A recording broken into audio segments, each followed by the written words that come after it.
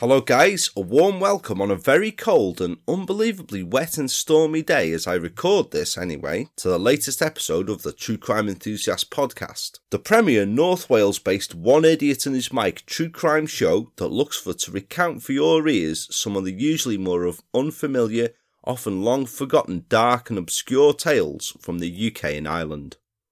That idiot's myself, Paul, the creator, voice and true crime enthusiast of the show's title, which it's as fantastic as it always is having you join me here today for an episode that I hope finds every single one of you good and well as you're listening in. Now many thanks to all who've gotten in touch concerning the 5th series opening double-parter that we've just heard, the body on Carstairs,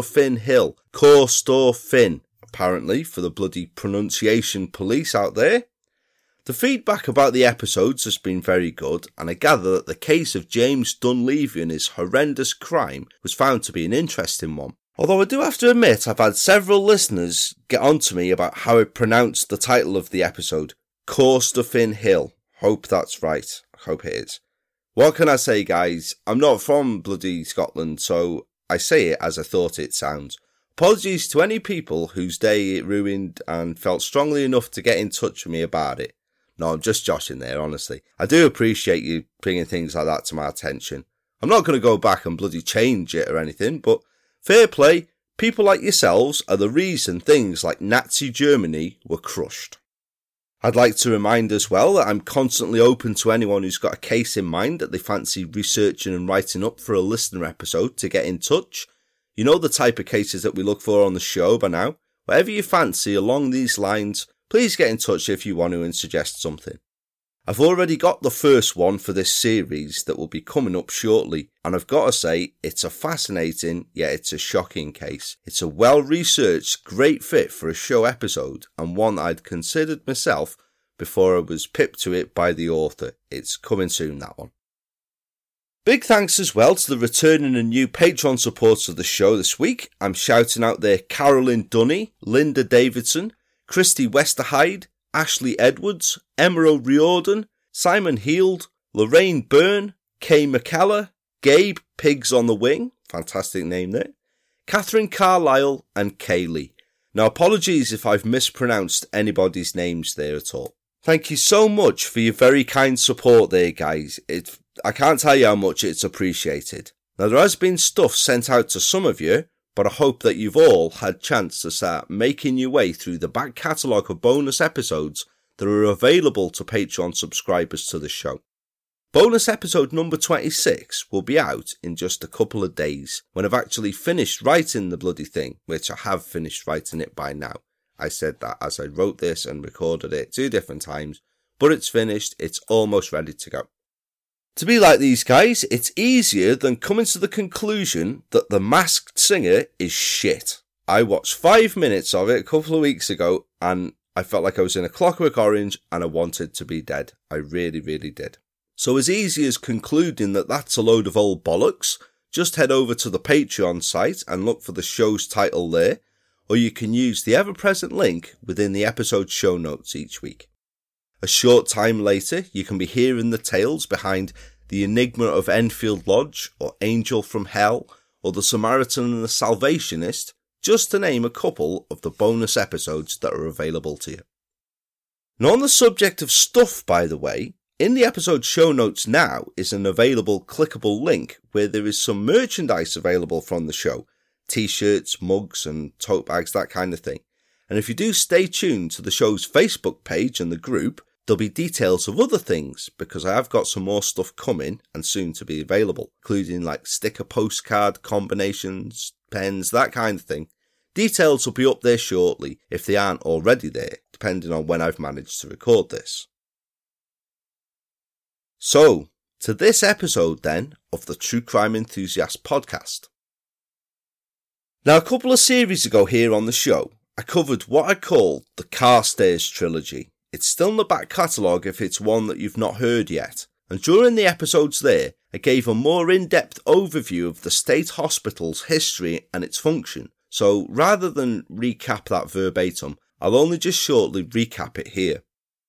Based in the county of South Lanarkshire in Scotland, The State Hospital, or Carstairs as it's also commonly known due to its proximity to the neighbouring village of the same name, is one of the 4 such high-security hospitals in the UK that cater for individuals with mental disorders that incorporate dangerous, violent and criminal propensities, with Carstairs being the high-security hospital covering Scotland and Northern Ireland, providing the treatment and care in high-security conditions for patients from these areas who can't receive care in a less secure environment due to how dangerous or violent they are. It's a sole male patient environment today and employs around 650 nursing and administrative staff, with housing for high secure beds for 140 patients requiring maximum secure care, 12 specifically for patients having learning disabilities and an additional 4 for emergency use. The average age of patients at the State Hospital is reported as being 42 years old, and although the majority of these have a primary diagnosis of schizophrenia, many have multiple diagnoses such as learning disabilities, bipolar or affective disorders, and depression. Patients are admitted to the State Hospital by law due to their dangerous, violent and criminal behaviour, but not all will have been convicted of an offence, although any without formal conviction will have been admitted due to seriously aggressive behaviours that they've displayed, including physical or sexual aggression and violence. Now, the first 2 parts of the Carstairs trilogy from the 3rd series of the show covered a case I entitled The Scottish Chain of 10, which is a truly remarkable case. It's one of my favourites that I've covered here on the show to date, and one to listen to see exactly what I mean by that. Whereas the final part of the trilogy focused upon the tales of just a couple of past Carstairs patients and the crimes that put them there. I said back then that we'd revisit the State Hospital in future on the show, so that's what I've decided to do once again with this episode. I've chosen here to recount the tales of a couple of past patients that Carstairs has housed, 2 accounts ranging from the early 1960s right through to the late 1990s, and the crimes that put the individuals concerned in the State Hospital. It goes without saying that the episode this week does contain details and descriptions of crimes and events that some listeners may find disturbing and or distressing, so please use discretion whilst listening as always, guys. Bearing that in mind, please join the true crime enthusiast as we look at some of the past patients of Carstairs. Now, there have been many cases in criminal history of the kidnapping and abducting of youngsters, and often the motivation is a financial one. A child is snatched, the victim's parents are either contacted by letter or telephone, a ransom is demanded, arranged, handed over, and the snatched child is handed back. There are a number of accounts of this in real life, well, a number few and far between, because never ever goes as smooth as that, does it? But loads and loads on television, isn't there? Think of the countless films and TV shows you've seen where that happens. The film with Mel Gibson for what's called Ransom, isn't it? There are a number of accounts of this in real life, but more often than not, this goes very, very tragically wrong. Think, for example, of the Lindbergh baby, or Patty Hearst, or closer to home for myself personally, the infamous and tragic cases of Muriel Mackay, or of Leslie Whittle, who was abducted, trussed up and left unable to move and ultimately abandoned to die a terrifying lonely death in a drainage shaft. Leslie's kidnapper, the Black Panther Donald Nielsen's crimes are documented enough that I'm sure they don't need recounting really. But perhaps at a future date, it's a celebrated case, that one, that I may look at for an episode of the show. Your thoughts are welcomed. If you want to get in touch with me and think about that, let me know what you think. Is that a good idea? Should we do it or what? But more commonly, abduction will have a sexual motive behind it, and that's the focus of the first account of this episode. Abduction with a sexual motive is chilling and horror enough, isn't it? But what about when it has even more sinister purposes behind it? Like, for example, what if it's because you truly believe, that the devil tells you to do it? For many years, one man in the Scottish city of Glasgow had felt the devil trying to take control of his mind, and he later claimed that for years his good nature inside had tried desperately to fight against it. This struggle between good and evil, if you like, was ultimately to claim the life of a happy schoolboy named Frederick Douglas McElvogue Dowden, who died for the simple reason that he innocently trusted his killer. It could very well have easily been 2 lives that were lost, and would almost certainly have gone on to be others had he not been stopped when he was.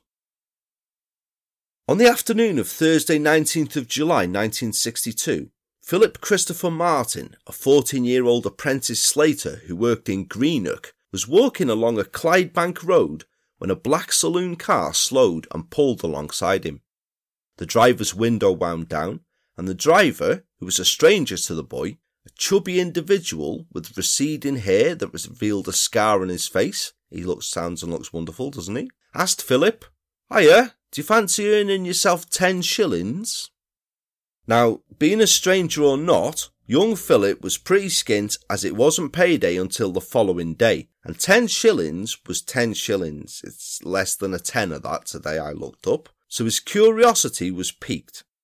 He asked the stranger what the job was and was told, "Oh, I've got to shift a fireplace and I need somebody to help me lift it. It'll only take a few minutes and it's 10 bob in your hand when the job's done, then I'll take you home."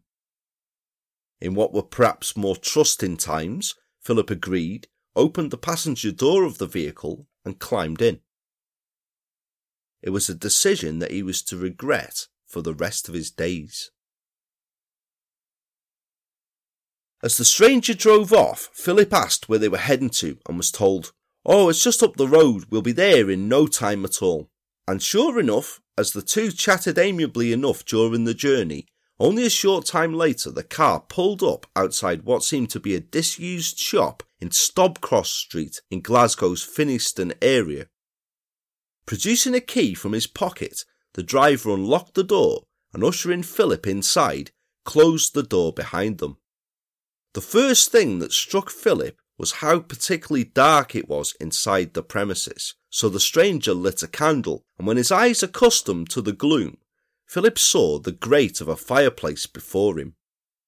Asking the stranger, who was by this time stood behind him where they were moving it to, as he turned to face the man, all thoughts of labour and an easy 10 shillings went right out of the window, because Philip now noticed that the darkness was aided by the fact that the windows to the shop appeared to have been spray painted over in black, presumably to prevent anyone from seeing inside. And he saw that the stranger was now holding a gun that was pointed right at him. Philip was to later tell police, "He ordered me then to stand against a wall. I started laughing because I thought this was some sort of laugh, but then I looked properly at his face and saw that this was no joke indeed. He looked evil. He ordered me to strip, then pushed me into a chair, tied me to it, and put a length of sticky tape across my mouth. I was terrified." As you would be, like bloody hellfire. Proper arse ago, wouldn't it? Once the naked Philip was secured to the chair, the abductor, because he's jumped to that now, hasn't he, snuffed out the candle and chillingly told his victim from the darkness, "Be brave," before leaving and locking the door behind him. Now, you don't really want to imagine the terror that this must have been going through Philip's mind at that point, do you? I doubt that you even could. But overriding this terror, his immediate instinct was for escape and for survival. As soon as that door had been locked, Philip had begun bumping his way over to the window in the chair, desperately using his teeth trying to remove the gag that had been placed on him so he could shout or scream for help. But of course, I imagine you can't do something like that in silence, try and free yourself when you're tied to a chair, and Philip's abductor had heard these struggles. The man duly came back into the darkened premises, replaced the gag much more securely this time, and left for a second time. Now, this didn't deter Philip, who was by now almost out of his mind with fear, and once again he eventually managed to remove his gag and set off, crashing his way over to the blackened window, where fortunately this time his cries were heard by a group of children who were playing outside. They came over to investigate, and immediately went to raise the alarm. Within moments, a crowd of people were outside the shop, where they forced the door and rescued the terrified boy. Among the crowd of onlookers watching this furor unfold, albeit only for a fleeting moment, was Philip's abductor. He was returning once more to check on the status of his victim when he found the place surrounded by dozens of people, so he fled in panic. When a shocked and shaken Philip made his way home and told his parents what had happened to him, his father immediately took him to the local police station in Dalmuir to report the abduction. Yet when Philip had presented his story to police, accompanied by his father, it became quite apparent to both that the local constabulary considered this to be nothing more than japes, or a far-fetched cock and bollocks story invented by a mischievous youth with an overactive imagination. But of course they were duty-bound to check, and they began to take the story seriously when they arrived at the empty shop and found evidence that suggested Philip was indeed telling the truth. Sure enough, there was the empty fireplace, there were ropes, and a wooden chair lay on its side. Lengths of sticky tape still lay on the floor, and the windows of the shop had indeed been spray-painted black from the inside, just as Philip had described. There was still even an empty aerosol can of black spray paint lying in the debris on the floor of the squalid premises. Inquiries with leasing agents acting for the premises owners revealed that the shop had been leased by a Mr. Green, who had short-term let the property, paying cash in advance to do so. However, the home address that he had given turned out to be false when it was checked by police, but the description of Mr. Green given by the shop agents did turn out to be remarkably similar to the description given by Philip Martin of his abductor, and although detectives did manage to find a number of fingerprints in the shop on various items including the chair and the strands of sticky tape, they could only eliminate Philip's own. None of the remaining fingerprints found matched any that were held in police records. Philip did help a police sketch artist draw up an impression of his attacker, and when satisfied it was as good a likeness as he could recall, it was shown as part of a television appeal for anyone who may know the man's identity to come forward. Reportedly as well, I found out while researching, on the night that the appeal was shown, because there were no days of Sky Plus there or repeats, it was a one-time live thing, the witnesses who'd already been interviewed and provided descriptions were taken to a show specifically laid on by police to avoid accusation that they'd been influenced by the impression shown on the TV show. Now I don't quite really understand the logic of that if they'd already done beforehand, but there you go, who doesn't like a free show, eh? Concerning the abductor's car, Philip had no idea of the vehicle's registration number and couldn't be sure whether it was an Austin model or a Ford, but he could describe it as being black, which was as helpful as it sounds really, because way back then almost every car on Britain's roads was a black one. But after constantly studying photographs of the interior and exteriors of different vehicle models of the two makes, Philip was able to refine the car down to a Ford Anglia model that had been manufactured during the years of the Second World War, which was a sum total of 80,000 vehicles, 10,000 of which were registered to owners in Scotland. Now police had a dilemma here, as it was the only line of inquiry. Every single owner of one of these vehicles would have to be traced and interviewed, which would have been a massive task, and they weighed up the cost of such an exercise upon manpower and budget against what, although had been a frightening ordeal for Philip, had not physically harmed him in any way. In other words, it didn't justify the investigative costs of such an undertaking, but that isn't to say that the incident wasn't taken seriously, because it was. But there was a difference of opinions between detectives, whereas some believed that this was either a joke that had got out of hand or was a one-off abduction attempt that the perpetrator's close call had frightened him so much into not daring to repeat his actions. Others believed that he would indeed try again. He was committed and it was in his nature. But with the only line of inquiry being the car, which, as we've said, would seem as difficult as trying to get up out of a chair without saying right first. That's pretty hard to do, isn't it? As the days following the incident became weeks, the inquiry gradually became overtaken by other more serious matters where personnel were needed. Crime doesn't wait around, does it? And the man who abducted Philip Martin didn't wait around either. For just 19 days after taking Philip, he struck again, fatally. In the late afternoon of Tuesday the 7th of August, a 15-year-old boy named Frederick Douglas McElvogue Dowden vanished from his Heathcote Place home in the Drumchapel area of Glasgow. The boy's father, an engineer also named Frederick, was especially concerned that something sinister had happened to his son and he'd not just run away from home. Frederick's mother Mary had died some months previously, and like his father, Frederick Jr. had taken his mother's passing especially hard, so much so that it had made father and son that much closer. He was therefore certain that his son wouldn't have run away from home, and after speaking to Mr. McElvogue Dowden, police soon became convinced of the same. Although a large-scale search for the boy was launched, in which they checked his usual haunts, spoke to his school friends, checked hospitals in case he'd been admitted as injured, and made searches upon open scrubland, in waterways, and even in the River Clyde, no sign of Frederick was found. The only hint of what had happened to him, the only clue that police had to go on, was that some neighbours of the boy told police during their house-to-house inquiries that on the afternoon Frederick had gone missing, they'd seen him getting into a black car. Possibly a car that was a Ford Anglia model. Now, if you were a copper, your spidey sense would be working overtime a bit there, wouldn't it? You like to think anyway, wouldn't you?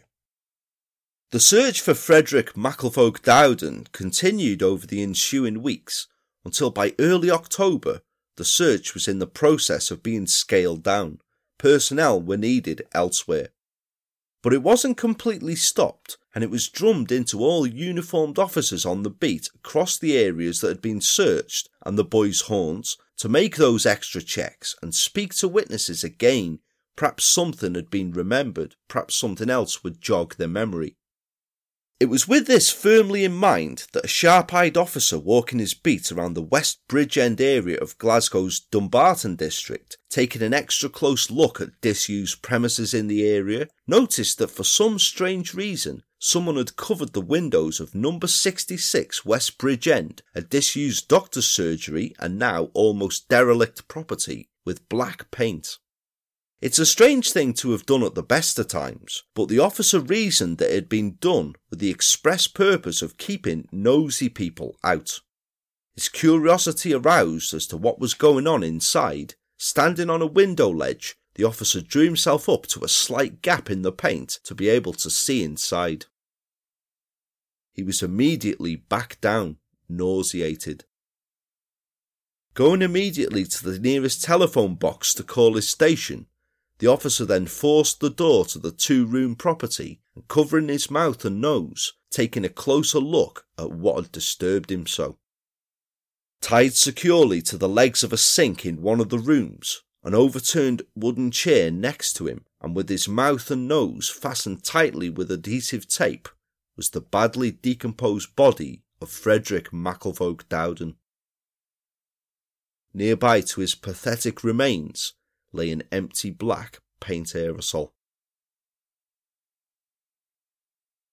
As the search for the missing Frederick now became a murder inquiry, led by Detective Chief Superintendent Tom Goodall, of note who was the officer that arrested serial killer Peter Manuel 4 years before, Frederick's body was taken to the police morgue, where an examining pathologist ascertained that due to the advanced state of decomposition, Frederick had died not long after being abducted and would not have suffered for long.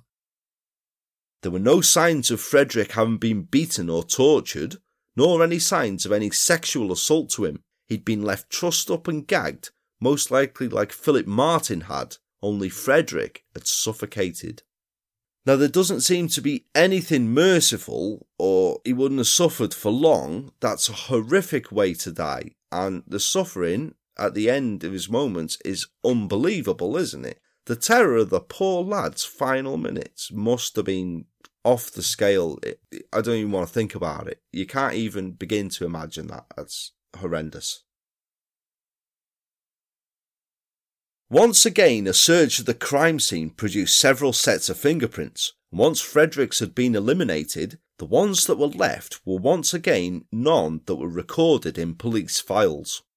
But they matched exactly the fingerprints that had been lifted from the scene of Philip Martin's abduction back in July. Once again, when letting agents who oversaw the lease of the former surgery were asked to check their records for who had rented the premises, they described a plump man with receding hair that revealed a scar, who had again paid up front in cash, and who called himself Mr. Black. This man had now struck twice, once fatally, and police were desperate to get to him before he made it 3 times. Letting agents all over the central Scotland area were contacted and visited, and were shown the artist's impression Philip Martin had helped create, to see if anyone matching that description had attempted to or had successfully rented a premises from them. And almost immediately, police discovered that at the beginning of October, around the time Frederick had disappeared, cash had been paid for the short-term use of an empty shop in Plantation Street in the Glasgow area of Govan, this time by a Mr. Blue. Keeping a discreet watch on this property, detectives surrounded the shop and went inside when it became apparent that there was no one there. Inside they found a chair and several lengths of rope, a roll of adhesive tape, and a black paint aerosol can. There was no evidence to suggest that anyone had been held or assaulted there, but an examination of the scene discovered the telltale fingerprints that confirmed what police already by that time knew from the killer's calling cards. They matched those of Mr. Black and Mr. Green. Although discreet surveillance was placed upon the shop, the elusive Mr. Blue never returned to it.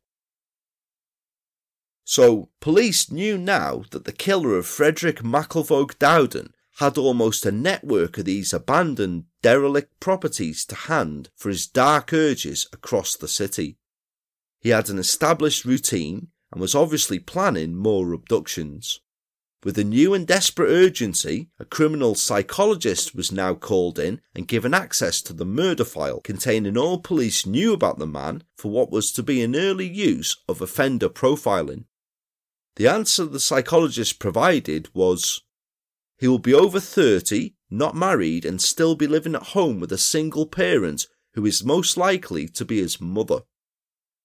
Now, how exactly this was arrived at the time wasn't reported. You could probably hazard a guess about that now from what you know. And this information could, of course, only be ascertained for accuracy once a suspect was identified. But bearing it in mind, detectives now went back to what they believed was the strongest, best chance of finding their killer, tracing the black car. Yes, as we've said, it would be a massive task, but a necessary one. There was a madman loose, and he's got to be stopped now. Sounds a bit of a Dirty Harry ref, that did. I just thought, fantastic, best movie ever. Oh, magical. Attempting to trace the car was a line of inquiry that had never quite completely stopped, of course, but it had dwindled down to being in the hands of just a handful of officers, who by the time Frederick's body was found, had managed to get this figure down to around 1,500 potential owners. Eventually, the commanding officers of neighbouring police forces agreed to transfer personnel in to assist with this list. The list of remaining potentials was then divided up amongst beat officers, with each being given some 15 to 20 names and addresses of black car owners within their beats to visit as part of the inquiry. Name by name was ruled off the list as owners who were spoken to provided truthful, unquestionable alibis, until 2 officers, PCs Cameron Wiseman and Angus MacLeod, knocked on the door of a house in the Darmarnock area of Glasgow to ask the owners of the black Ford Anglia that was parked in the driveway their movements on the 19th of July and the 7th of August. The couple who lived there told the officers that they'd been holidaying in North America over that time frame, an alibi which they could prove through the passport stamps that they'd gained from their trip. But they did impart to the officers that they'd issued the use of their car whilst they were away to a friend of theirs, a 35-year-old Glasgow mechanic named Philip Givens. "You'll probably know him. He looks after a lot of police cars," said the couple. All very innocuous so far, except when they were asked to describe Givens, and they told the officer that Givens was on the fat side, he had thinning hair and a small scar on his face. Heading immediately round to Givens' home, which he shared with his married sister Margaret and her husband, Givens wasn't there. He was in work at the time. So the officers headed immediately around to Givens' employers, and upon arrival there, one look at the mechanic was enough for the incident room to be contacted and told that their search was now over. It was like the artist's impression had come alive. Givens was duly arrested on the spot, and when his fingerprints were taken back at police headquarters, were found to be a perfect match for those recovered of Mr. Black, Mr. Green and Mr. Blue. And it was then that it could be shown just how close to the money the early offender profile had been. Givens was indeed over 30, he was unmarried, and rather than a single parent though, he lived with his older sibling. At an identification parade, he was picked out immediately by each of the letting agents who'd had dealings with him using one of his colour-coded identities, and was also immediately picked out of the lineup by Philip Martin. At interview, Givens at first denied responsibility for either crime, but when faced with the evidence soon became a wreck of a man, crying and begging for help and spluttering that he'd never meant to hurt anyone. He hadn't wanted Frederick to die, he just wanted the sexual thrill from the act of tying him up, gagging him and then abandoning him. He claimed that when he'd returned to the surgery to let Frederick go, once this weird kink had worn off, he'd found the boy dead, asphyxiated in his own fear to free himself. Givens had subsequently panicked and fled, and when asked why he hadn't telephoned police to tell them where Frederick was anonymously, which would have ended his family's suffering and anguish, it was then that Givens gave the astonishing but gravely serious reply that he was told what to do by the voices in his head, and they'd said nothing about informing police. It was the devil that directed these voices, he claimed, and informing police wasn't what he wanted. Yeah, seriously. Awaiting trial in Glasgow's Barlinnie prison, Givens' only concern was for the welfare of his pet dog Bruce, which he implored his sister Margaret to take care of. She was to later claim, "I'm glad he was found out, for I know he would have gone on killing and hurting little boys until he was caught. He just couldn't stop. I know he was mad. He said he'd heard the voice of the devil ordering him to do the things he did, and he said he was frightened of what would happen when he died and came before God." Philip Givens came to trial at the High Court in Glasgow on Monday the 4th of March 1963, where he faced charges of the assault of Philip Christopher Martin, in which he threatened him at gunpoint, stripped him and tied him to a chair, and the assault and culpable homicide of Frederick McElvogue Dowden, binding him with bootlaces and adhesive tape to the legs of a sink in the disused surgery, locking him in and ultimately causing his death. Givens readily admitted both offences. Consultant psychiatrist Dr. George Sweeney told the court that through sessions he'd spent with Givens pre-trial, Givens had admitted that he got peculiar sexual thrills out of tying himself up and then freeing himself, and had decided to experiment with this pathological sexual development of his to see if he got a similar, if not a greater thrill from doing it to adolescent boys. Dr. Sweeney said, "He's had no girlfriends at all, he has no interest in women, and is basically rather a timid person. He is an abnormal personality, a psychopathic personality with an illness almost amounting to insanity, although I do not think he's insane." Givens thinks of his abnormality in religious terms. He sees it as a conflict between his good self inside him and the devil. Yeah, he sounds fine, doesn't he? Instead of a date with the hangman, presiding judge Lord Mackintosh told Givens, "In view of the medical evidence which has been led, I hold that you are suffering from a mental illness. I further hold that you, being a person of dangerous, violent and criminal propensity, require treatment under conditions of special security."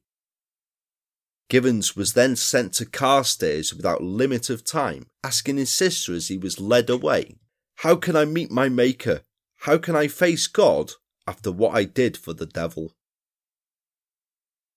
Philip Givens was never again freed to walk the streets, to be able to assault or kill young boys to satisfy whatever perverse and warped sexual desires he had. Spending the rest of his life in secure hospitals, a patient at the state hospital for more than 2 decades alone, Givens died of natural causes in 2006, aged 78. Pretty chilling, disturbing stuff, eh? The second and final person that we shall meet in this return to Carstairs is also now dead, albeit a lot more recently than Philip Givens. And whereas the former of this episode, although a very clearly disturbed and warped individual, managed to mask his condition and operate under the radar until he was caught, with our final tale this episode, there seemed to be no end of pointers beforehand suggesting that the person in question was a deeply disturbed, dangerous individual. He'd come to the attention of police and medical professionals several times before for petty crimes and violence, as well as being both a psychiatric outpatient and an in one, his last stay being just some weeks before the monstrous crime that would send him to the state hospital. For the final account of the episode, we head back to 1997, once again to the High Court in Glasgow, to hear the tale unfold. So on Monday the 17th of November 1997, a trial that was to last 3 days began at the High Court in Glasgow, a hearing that came about as the result of a rare legal move, because on that first day, the accused was found to be insane and unfit to plead or go on trial, but the presiding judge, Lord Kaplan, ordered that the evidence in the case still go ahead to allow an examination of facts to determine whether the accused had committed the crimes he was charged with and his mental state at the time. Stood in the dock was 34-year-old Brian Fernie, a father of 4 and resident of the North Ayrshire town of Irvine, who was accused of a number of gravely serious charges, including charges of assaulting his ex-wife and 6 other different women on various occasions over an 11-year period, attempting to attack a police officer with a knife, several counts of assault and attempted murder by strangulation against his former lover, 17-year-old Angela Thompson, and on June 24th of that year, which had been Fernie's 34th birthday, Angela's horrific, almost unbelievably brutal murder. Although already ruled insane and unfit to plead, committed to the state hospital, Fernie did, however, appear in the dock to hear the 3 days of evidence, as directed by Lord Kaplan. But that Monday, Fernie was taken from where he'd been awaiting trial, in Majesty's Prison Barlinnie, in the northeast Glasgow suburb of Ridley, to the state hospital, where Lord Kaplan had sent him without limit of time. During 3 days of evidence, the court heard how on the afternoon of June 24th of that year, as we've said, Fernie's 34th birthday, he'd savagely attacked Angela in the back garden of his home in Irvine's Gigger Lane. He had struck her countless times across the head with a baseball bat, bludgeoning her to death. Then, covering her with a large board, he'd used a selection of broken bottles, broken glass and knives to savagely mutilate her about the body and head. Horror enough, yeah? Fernie had saved the worst atrocity for last, though. He had then used a length of tubular metal from a whirligig rotary dryer in the garden to decapitate Angela, spending 15 minutes hacking away at her disfigured head doing so. Once he'd done so, he carried the head some distance away, placed it underneath some empty refuse sacks. And the reason for such carnage? He believed Angela was an eyeless alien who had metamorphosed no less than 4 times that day in front of his very eyes. The court heard testimony from Angela's sister, 19-year-old Catherine Thompson, as to how Angela's relationship with a much older Fernie had begun just over a year before, in October 1996. It was a relationship that Angela was warned against entering into from the very beginning by several of her family and friends, as Fernie had an unsavoury reputation in the Irvine area for being, I quote, a weirdo who had been violent and abusive towards his previous partners, as well as it being common knowledge of his past struggles with mental illness. Angela, or Angie as she was more commonly known, was a caring but headstrong teenager though, and ignored this advice completely, believing that everyone had good in them, and where other people had failed, she would be the one who could bring this out in Brian Fernie. She was thus swept off her feet by the charming older man, and at first their relationship was so good that Angela soon began spending more time at Fernie's Gigger Lane house than she did at her own home that she shared with her sister Catherine and her parents Helen and Derek in Irvine's Mull Place. But cracks soon began to appear. Like his past relationships, in what was a common trait with him, Fernie began to become violent and possessive towards Angela. At Fernie's influence, Angela also began drinking quite heavily and using a variety of drugs. Where it had initially been hearts and flowers between the two, by just February 1997, 4 months after they'd started seeing each other, the relationship had deteriorated to the point where Angela's family noticed a dramatic change in her. Her sister Catherine told the court, "She'd become very smelly and shabby looking, and I gave her the same advice as I had constantly been giving her, to leave him. The first time I saw him, I knew he was a worm." She also told that she'd seen bruising clearly apparent on her sister several times, and that on one occasion, Angela had revealed to her sister that Fernie had imprisoned her in his home for 3 days straight. Catherine claimed that she'd decided to go with her mother to the police to report Fernie for abuse on several occasions, but for reasons that weren't revealed, this was something that they'd never gone through with. But on the afternoon of June 24th of that year, a neighbour of the Thompsons knocked on their door to report that they'd moments before been walking past Fernie's house, which was only a few streets away, and had heard Angela screaming. Catherine told the court how she and her mother then immediately raced around a few streets to Fernie's house, claiming, "I thought he'd been hitting her again. I was determined to get her to come home with me. 1 minute I was battering on his door, the next I heard my mum screaming." Fernie had gone much further than hitting Angela. What Helen and Catherine discovered in the back garden really was the stuff of nightmares. So sickening was it that when details of the attack and Angela's injuries were read out to a silenced courtroom, Helen and Derek Thompson had to flee the court. Too distressing for them were the details. By the time Catherine and her mother had arrived at Fernie's house that day, police had already arrested Fernie following a telephone call from neighbours of his, 2 boys who had witnessed the attack on Angela from their upstairs bedroom window. Police had arrived at the scene to find a deranged, stripped-to-the-waist, blood-drenched Fernie in the road outside his house with a knife, which he'd then attempted to injure PC Alan Lord with. He'd been disarmed, overpowered and detained by PC Lord, whilst PC Mark Sawyer made his way around to the back of the house, urgently, when he heard multiple screams. Those multiple screams had come from Catherine and Helen Thompson, because they'd discovered Angela's corpse lying under a board on the back lawn. Catherine told the court, "I knew right away it was her because she was wearing my boots. My first thought was he'd knocked her unconscious. I took in her feet and her legs and worked my way up her body. Then I realised there was nothing anyone could ever do for her. That's when we began to scream." PC Sawyer found Angela's head some distance away from the body, underneath a number of rubbish bags. Nearby was a sharp knife and a length of heavily blood-stained metal tubing. Can you imagine the horror of that?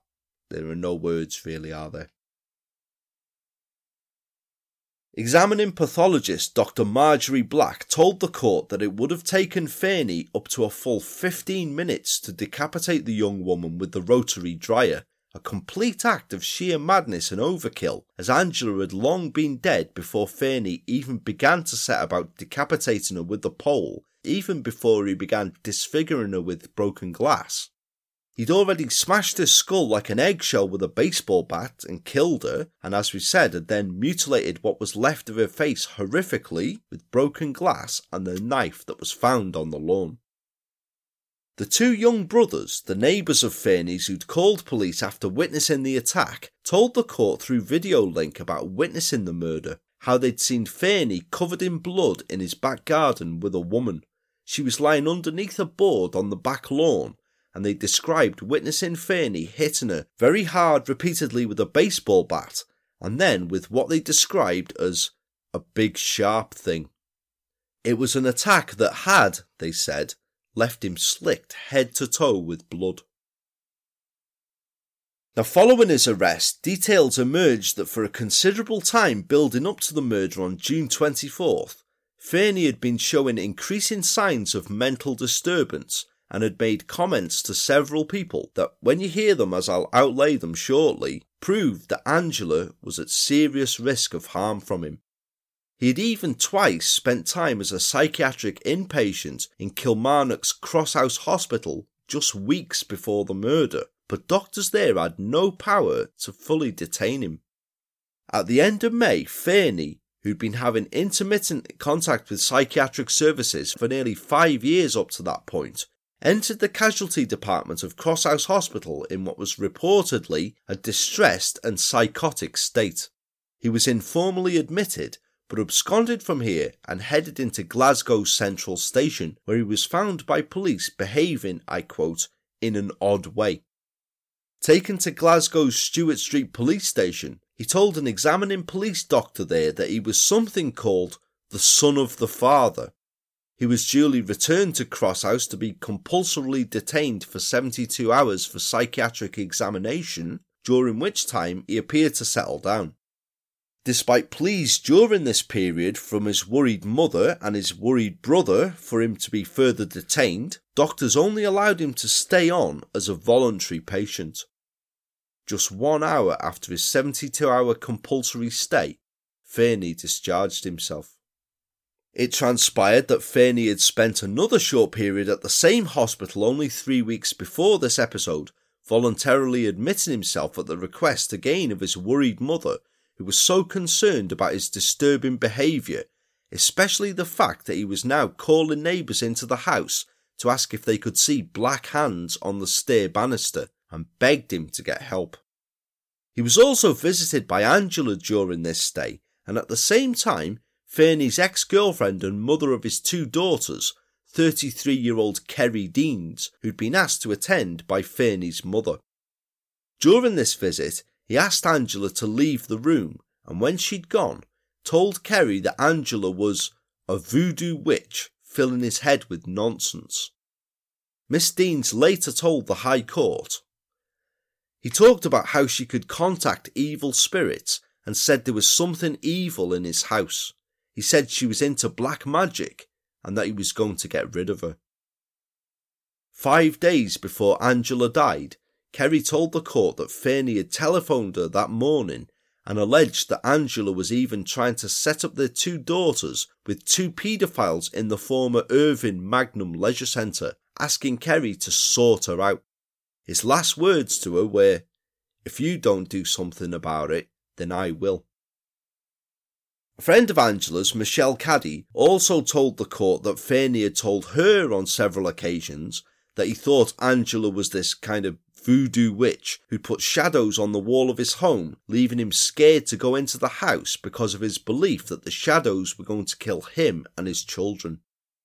Angela, she told the court, used to go along with these delusions, and to put Fernie's mind at ease, even made a show of pretending to wipe the shadows off the walls with her sleeve. Michelle said, "He said he just wanted to get the shadows off the wall, and he said he would kill her if they didn't come off." And on the day that Angela died, early that morning, Fernie had visited the home of another former partner of his, 46-year-old Emily Hannah, to tell her that Angela had put a spell on him and a thing was now following him about. Mrs. Hannah told the court how she'd first seen Fernie staring at the sun for hours on end a week before Angela's death. When she'd asked him about what he was doing, she told the court, he said he had to keep staring at the sun. He said God had told him to look after the children. Emily then said that about 7:30 a.m. on the day Angela had died, Fernie had arrived at her doorstep in Irving's Barra Crescent in an agitated state. She went on, according to Brian, Angela had put a spell on him. I told him it was just a lot of nonsense, but he went on saying that he had something in him, that Angela had put a spirit in him. He talked about this kind of thing for years. I suggested he go to a chapel and see a priest. Fernie rambled on to her for some time talking about religion and speaking of seeing shadows on the wall in his house and on the outside of some of the other houses. Emily explained to him that these were merely patches on the walls and tried changing the subject. She continued, I talked to him about the weather because the forecast said it was going to be raining that day. He said, no, it's not going to rain. It's going to be a lovely, bright, beautiful day today. He had a smile on his face. When asked by the Advocate Depute, Mr. Scott Brady, to describe the smile, Emily said, an evil smile. I'd seen it on a few occasions before when he'd threatened me. When I saw that smile, I started to become frightened. Now she'd had plenty of reason to be frightened of Fernie during their relationship, as she told the court. On one occasion following a row, he stood outside her window for 3 hours and threatened her with a knife, and on yet another he had threatened to drench her in acid, disfiguring her. She told the court, he said he would bury me. He sounds a proper catch, doesn't he, ladies? The court had up to that point already heard testimony from several of Fernie's past lovers about his violent nature, those that he stood accused of assaulting over an 11-year period.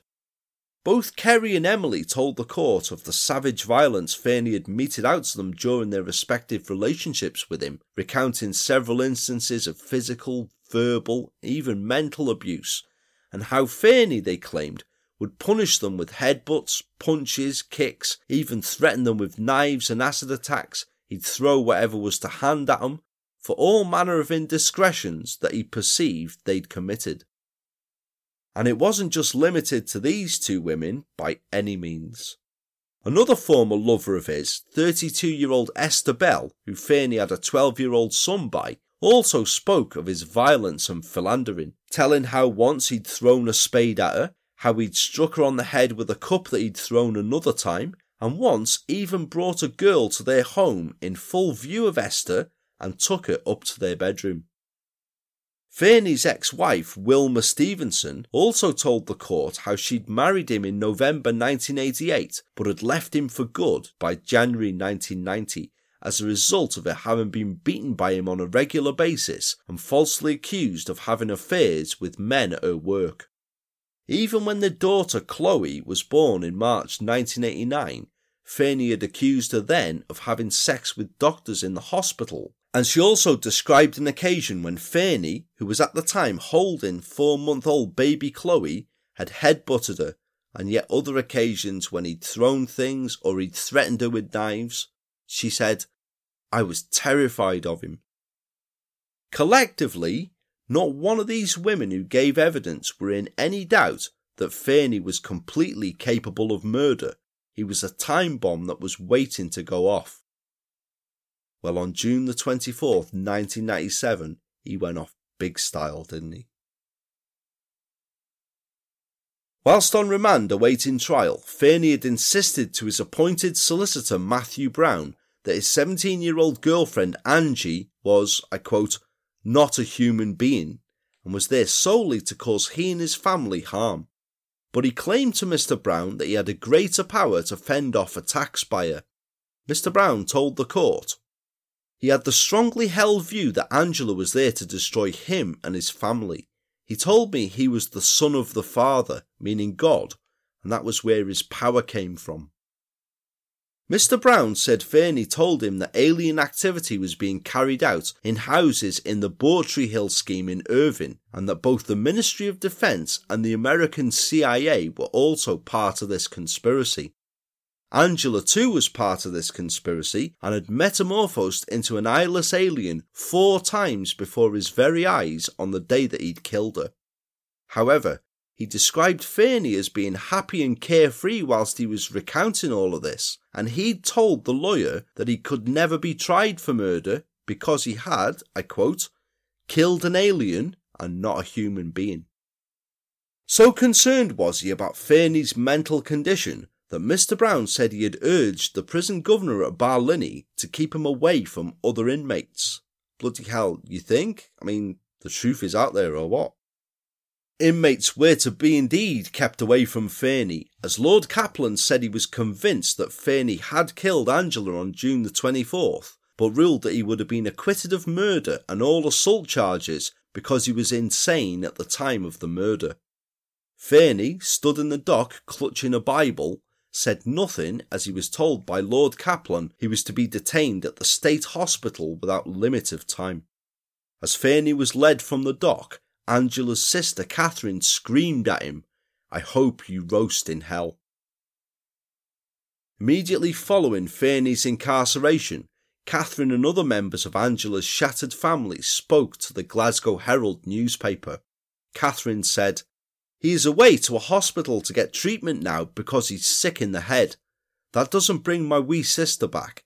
She was innocent and she didn't listen when we warned her off this man. I hope he rots in hell." Angela's father Derek added, "Naivety was Angie's only crime. Most grow out of it, but Angie never had that chance. I don't think she knew what he was really like. She was only 16 when she started going out with him. He didn't just take her life, he totally mutilated her body in such a terrible way. At least he won't get back out to harm anyone else.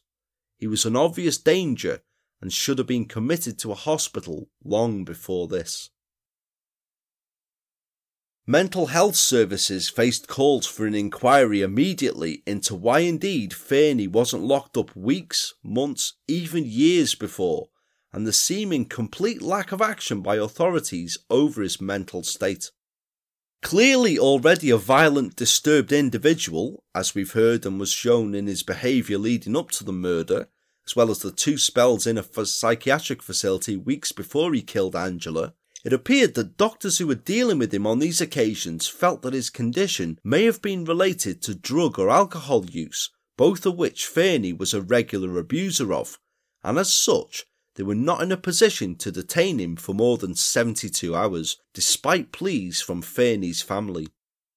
Even Fernie's own mother had begged doctors for his son to be placed in a psychiatric ward for help. She was quoted later as saying, "I begged them to help, but they ignored me. They tried to persuade him to stay, but they couldn't in the end. They should have forced him." Consultant psychiatrist Dr. Charles Lind had told the High Court during Fernie's hearing that following the case, many aspects of mental health legislation would have to be revisited. Dr. Lind said, "If we look in general at cases involving alcohol or drug abuse leading to apparent mental instability, we are not permitted to detain any patient unless it is clear that there is an illness underlying the effects of the intoxication. Even if there is a strong case for detention, the limit is 72 hours. The consultant psychiatrist also warned that unless changes in the law concerning this were made, similar killings could happen. He later told the Herald, "I and many of my colleagues are becoming increasingly concerned about the apparent incompatibility of sections of the Mental Health Scotland Act 1984 with modern attitudes to mental health. I believe we're dealing with many different cases and are living in a society which has a wholly different attitude to mental health than the one that existed almost 15 years ago when this legislation was framed. As well as a change in attitude, which I take to be less tolerant, there are also the effects of care in the community to be taken into account. We also have to take a close look at the difference between dangerous behaviour and mental illness, and to be more specific in how each is dealt with. Ayrshire and Arran Health Trust chiefs shared Dr. Lynn's view and expressed their deepest sympathies to Angela Thompson's family. A spokeswoman added, "Due to patient confidentiality, we cannot give any specific details in regard to this man, but we will be looking at every aspect of his treatments whilst he was under our care. We believe at the time our doctors acted entirely appropriately, though in the light of this tragic event, the Trust intends to conduct a comprehensive examination of procedures." Not in time to save poor Angela Thompson though, was it? Brian Fernie was held at the state hospital for more than 2 decades following his appalling crime, but in March 2018 he was transferred to the medium security Rowanbank Clinic in the grounds of Glasgow's Stobhill Hospital, having been reclassified as medium risk. At 7:30 p.m. on June the 9th of that year, a fellow patient at Rowanbank, who'd also been moved there having previously also been at the state hospital, violently attacked 55-year-old Fernie in a ward at the clinic, stabbing him in the left eye with a pen.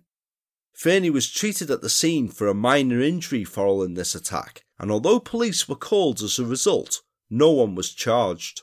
A source at the clinic later said, "Fernie had only been moved out of maximum security a few months ago after 2 decades at Carstairs. It's the first step to a possible move back into the community, but he's already been hit with a major setback.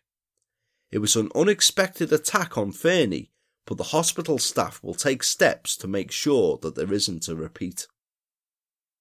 There was never to be a repeat, but Fernie was never to make the move back into the community either. On March the 23rd, 2019, Brian Fernie died aged 55 at Glasgow Royal Infirmary, reportedly from medical complications including liver failure. Sources said that due to a combination of a lack of exercise and the side effects of the medication he was on, he had ballooned to weigh more than 20 stones before his death. Upon news of Fernie's death being made public, the father of Angela Thompson, Derek, told the Scottish Daily Record that for more than 20 years the family had feared Fernie could one day be released. They'd lived with the waking nightmare of their daughter's killer one day being back on the streets. Derek was quoted in the Daily Record as saying, "I'm not joyful at the fact that someone is dead, but I'm not unhappy about it either. He'll not be missed. We were always concerned that he'd one day be free to walk the streets, which would have been very wrong. Very, very wrong. It gives us a little peace of mind to know that that will never happen. We were given a promise in the past that we would be told if he was ever to be released. That's not going to happen now, so it's satisfactory in that sense at least. We miss Angela very much, and she will never be forgotten." And nor should she be either, eh? Fernie, meanwhile, you've got to hope that wherever he is now, if he's anywhere, he's suffering for his monstrous crime. So I'm sure you'll agree that we've heard 2 truly disturbing accounts, each one detailing an extremely dangerous individual. And backtracking through each, let's start with Philip Givens. Mentally ill, driven by the devil, whatever, this is a calculating individual who would have gone on to kill others, whether he claimed the death of Frederick was an accident or not. If you secure someone so that they can't breathe and then you lock them up, there's always a serious risk that they're going to die, isn't there? Come on. And this wasn't one-off behaviour either, was it? Police found at least 3 premises Givens had hired with the intentions of using them for such practices, each with the same setup of chair, ropes, sticking plaster and spray paint in each one, as though these were canonical items needed for his dark urges. I mean, why specifically the sticking plaster, or why did it have to be black spray paint? Were these merely just for practicality, or were they chosen because they were important to the fantasy? And these were the only places that police found. Could there have been more? Givens only confessed when faced with evidence linking him to those particular scenes. Could he have gone through every colour in the bloody spectrum for a false name, hiring such places with the intention of luring boys there for whatever chilling sexual oddities that he had in mind? Had he rented premises in other towns or cities for the same purposes? Had he struck before and the crimes were just not tied to him, not recognised? Undoubtedly, his behaviour and preparation that we've heard shows that he would have carried on doing so had he not been caught, by all accounts truly believing he was driven by the devil to commit each one. And there may have been a great number of other boys who ended up like tragic Frederick. Brian Fairney, meanwhile, what on earth can you say really? There seem to be serious failings and a shortfall in community care there, when still on the streets is someone who can be so violent, who chucks spades at his partners, threatens them with knives, threatens to disfigure them with acid, and beats each of them like an egg. Someone so clearly and vocally disturbed to so many people that he tells several of them that his girlfriend is a voodoo witch who he's going to kill to protect himself and his family because she's cursed him, or that she's an eyeless alien that he's seen change 4 times. Someone whose own mother and brother beg psychiatric services to commit him knowing how dangerous he is, and someone who spent 2 spells in psychiatric care only weeks before the murder after claiming he was some sort of godlike being, and this guy was left free to commit horrific murder. It seems a tragic crime that could well have been prevented with intervention, but the sad thing is, how do you act on such ramblings alone until an individual does something that warrants action? By which time, it's probably too late for people like Angela. Many years have passed since the crimes committed by the individuals we've heard about here, and the many laws dealing with mental health have over the years since these been codified and changes in implementations have been made. But you have to ask, are these changes enough? Think of the disturbed individuals that we've met before on the show, people such as Peter Bryan from last series' episode The Time Bomb, that's who sprung straight to my mind then. Sadly, we hear far too often of cases where disturbed individuals go on to commit horrendous crimes because they're incorrectly diagnosed or wrongly security classified, don't we? I know the human mind is an impossible one to fully map, but it does leave you frustrated and somewhat chilled when you know that people like your Bryans and your Givens and your Fairneys are out there, and institutions such as the State Hospital will never have a surplus of empty bed space. What then are your thoughts on the cases and issues raised here in the episode today?